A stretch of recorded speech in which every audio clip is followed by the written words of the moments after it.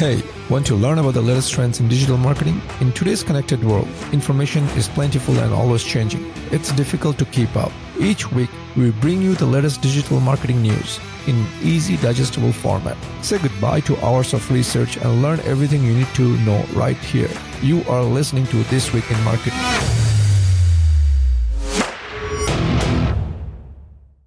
Hey everyone, welcome back to This Week in Marketing show, also known as the TWIM show. I'm your host Sajid Islam, and today I'll be going over the notable news and updates in the digital marketing space from the week of March 15, 2021. Today we're going to first off start off with some information from Clubhouse. If you haven't heard back, Clubhouse is the new kid on the block when it comes to social media platform. It's an audio only based platform. It's 11 months since it's been launched, and it has gotten quite a bit of traction. And just last week, and why I say last week is because usually Clubhouse does a town hall on every Sunday around noon Eastern, and that's when the founders of Clubhouse and their community comes together and they talk about Clubhouse and what they are doing and what the plans are. And they announced, Paul Davidson, who's the CEO of Clubhouse, announced that Clubhouse aims to train 20 creators with resources that they need to give their ideas and creativity to the whole world, but they have the problem of finance that stops them to show their work on it, right? So as a result, they created this thing called Clubhouse Accelerators Program. Now, if you are kind of, sad that it's only 20 and it's going to be competition is going to be high, don't lose hope.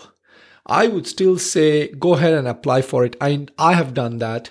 So why I say that is because I think they're going to do a small round of testing with 20, and they're going to probably roll it out to more people as an accelerators program, and they're going to probably launch some courses on how to best use Clubhouse.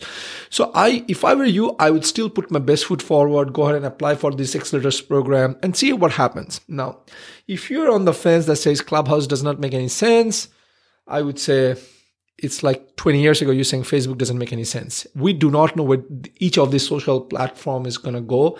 Look what happened to TikTok. And you're going to hear more about it in our updates section where we cover TikTok. So I'll just say you do not know. Go ahead and get an account. If you don't have an account, I do have a few free invites. So you can get in touch with us or with me, and I will give a couple of them. I'll be more than happy to give it to you. And with that, let's move on to the next update. The next update is from our friends at Google. Although I do not know if you can really call any of these ad platforms your friend. But anyways, Google has released a new update, or basically announced that, they have a new summary view. It just feels like they're saying navigating, they felt like, small businesses were not finding it easy to navigate into Google ads, and so they created a new summary view that simplified layouts, and you can view performance at a glance. You can improve performance with custom recommendations, create and edit campaigns, blah blah blah.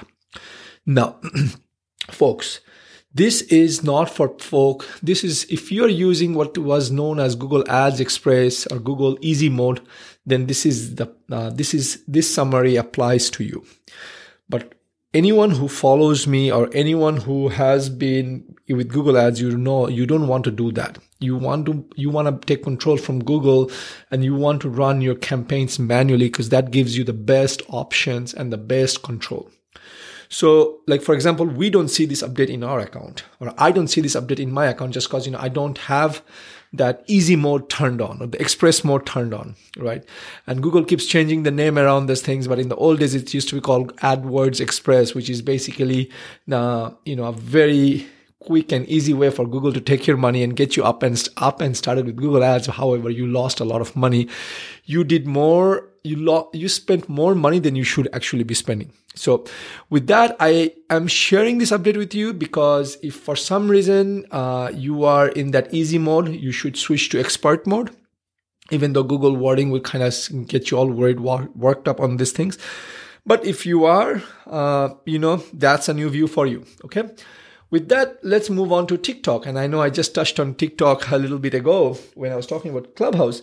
So TikTok has announced that, or basically rolled out this ad library that allows you to find best ads by ad filtering. I tried it out before I got on this podcast. A couple of things that I like about this thing is, number one, you can see ads by region, by country, as well as different categories. Now, keep in mind, it's still doesn't have a whole lot of ads in there. So that's number one. However, I like what the direction TikTok is taking. What is that? Well, what TikTok does, not only shows you the ad by region, but it also shows the number of likes, comments and shares that ad got. I do not know about you. I love that. I wish Facebook had that, right? It's kind of it's transparent. It allows you to find best performing ads, and okay, you can see what it is, and you don't really get to see a whole lot of things. I do not know if the person running the ad will like that or not. It's a great competitive research tool as well. So I hope TikTok keeps that way. I hope TikTok doesn't take it away and puts pressure on Facebook to allow Facebook to do that as well. Then we can really see which ads are doing really well. I mean, look, likes, comments, and shares on an ad doesn't really tell a whole lot of things. Especially, I think we can see that on a Facebook ad itself, but it's just that ad reporting tool in Facebook doesn't show that, right? At least I don't remember. I do not do Facebook ads on a regular basis, so I might be missing here something. But coming back to the point, again, this is something you should try it out if you're thinking of TikTok. The only one caveat to here is that TikTok, be careful because it's still incomplete. So I think this is you're going to see more and more ads in there in the coming days and months. Okay. Next up, we have updates from LinkedIn. So LinkedIn has provided some fundamental strategies for video ads. Now, before you kind of brush it aside saying, we don't do LinkedIn, so we don't care about it. I think there's some lesson here that we can apply to other platforms as well, right? First of all, LinkedIn is saying that, hey, traditionally B2B focused people think that, video is not a big deal to these audiences. And LinkedIn is saying, no, that's incorrect. Actually, their data has proven that, users are 20 times more likely to share a video on the platform than any type of post, right? And response rate for video ads have been rising steadily over time. So, if you are not leveraging video, whether you're on LinkedIn, Instagram, Twitter, whatever, I think we're all missing out. That's what I want to say. Okay, and this is a study that they've done by analyzing over 3,500 ads using both automated and human review process to identify, what's working and what's not working. And they also identified elements of optimal video ad performance, which I'm going to cover here. They're saying include a product demo and offer. Of course, no brainer. Animate your video if you can. Keep audio simple and use captions. Keep copy short and add a call to action button, right? What do you want that person to do next, right? It sounds very simple, but oftentimes we forget the basics and we jump into something more complicated. So there you go, folks. If you are listening, not so much update from the platform itself, but it's a good tip from LinkedIn. Okay. Next up, again, we have something from TikTok. So TikTok and OpenSlate has expanded safety tools for advertisers in UK, Australia, and Canada. Now, you might be wondering, Sajid, why are you covering this on this podcast? Well, let me tell you, allow me to explain this to you. It doesn't affect us directly. Who do I really care for small businesses? TikTok has participated in OpenSlate, and I think we should. I mean, sometimes we might think, why do I need to know? What this signals is that TikTok is working towards building a safe space for big brands. And what that basically means is TikTok is here to stay. Prices on TikTok, if cost per click or cost per acquisition or whatever revenue or return on investment on TikTok, while might be great now, it's going to soon get higher. Why? Because big brands are going to come in with their millions of dollars and just dump it into the platform, and they're going to dry up all the inventory there is, and there's going to be shortage, and it's a supply and demand math. So folks, if you are listening to my podcast or this show and you're still unsure if you should be on TikTok or not, I would say go on TikTok, right? It's the new Facebook of 2021. And maybe I didn't cover this before. From a growth perspective, TikTok has about 700 million daily active users, right? And that's soon to hit about 1 billion by the end of this year. I do not know about you. 700 million daily active users is pretty good, if you ask me, right? Okay, next up, also on the TikTok front, we have TikTok has allowed auto reply message options for business accounts. So what this basically means is that it makes easier for business accounts to respond to common queries and provide relevant information. However, to avoid, someone to misuse this feature, TikTok has implemented a process which requires all automated response messages to be reviewed by TikTok moderation team before it can go live.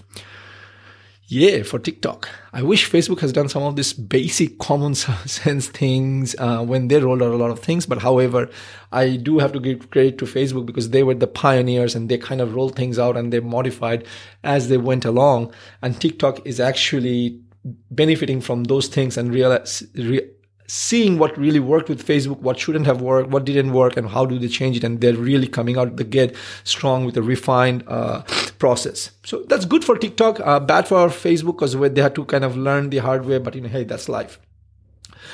Lastly, TikTok, I talked about how many, what the daily active user numbers are on TikTok. It's about 700 million.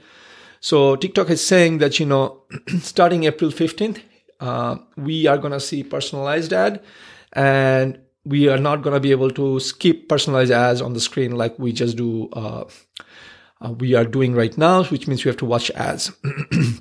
Why they're doing it? Well, if you see what I just covered and what I've been covering is TikTok is creating a safe space for big brands. They're growing. They're allowing us to see ads. And now they're saying we cannot skip ads. Basically, TikTok needs to make money.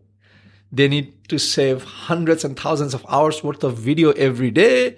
They need to pay their staff. They need to make money. It's not free. They're in a business. So welcome to the ad world. Okay. So nothing really to do here. Maybe they will open up other ad inventory types down the road, but it's just like, hey, one more opportunity for us to show our ads in front of the people. Next up, we have YouTube. I like this. YouTube basically realized that a lot of people upload videos on YouTube, not realizing that it contains copyrighted information.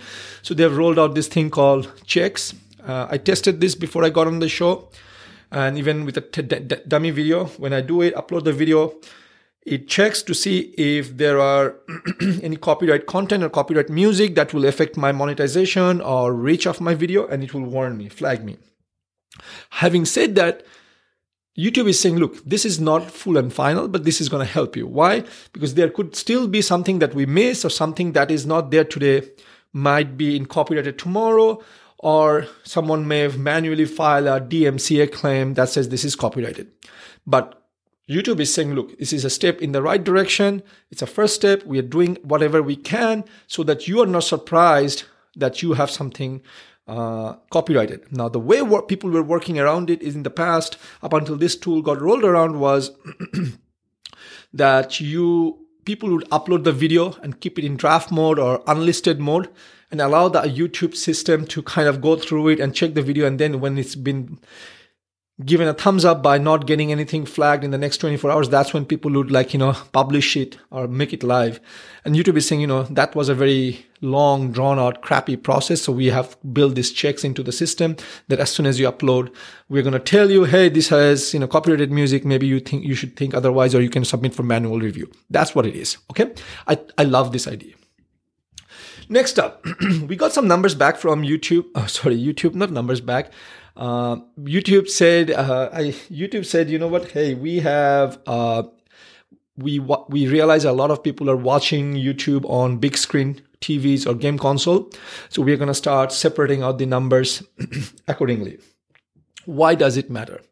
Well, it matters because a few reasons. Number one, now you could see how many of your viewers are consuming your content on a large TV screen / game console.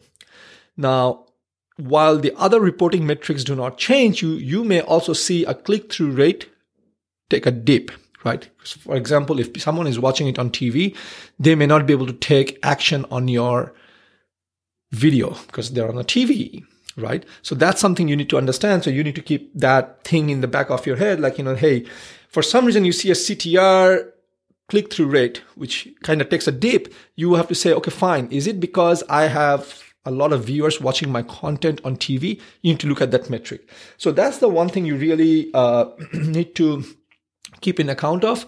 Now, the other thing, again, this is not, I didn't think this merits a second different slide. So I'm going to cover it here, is that YouTube is rolling out this thing called tax withholding. Up until today, up until May 31st, 2021, international creators have been getting money from YouTube or Google without getting taxed.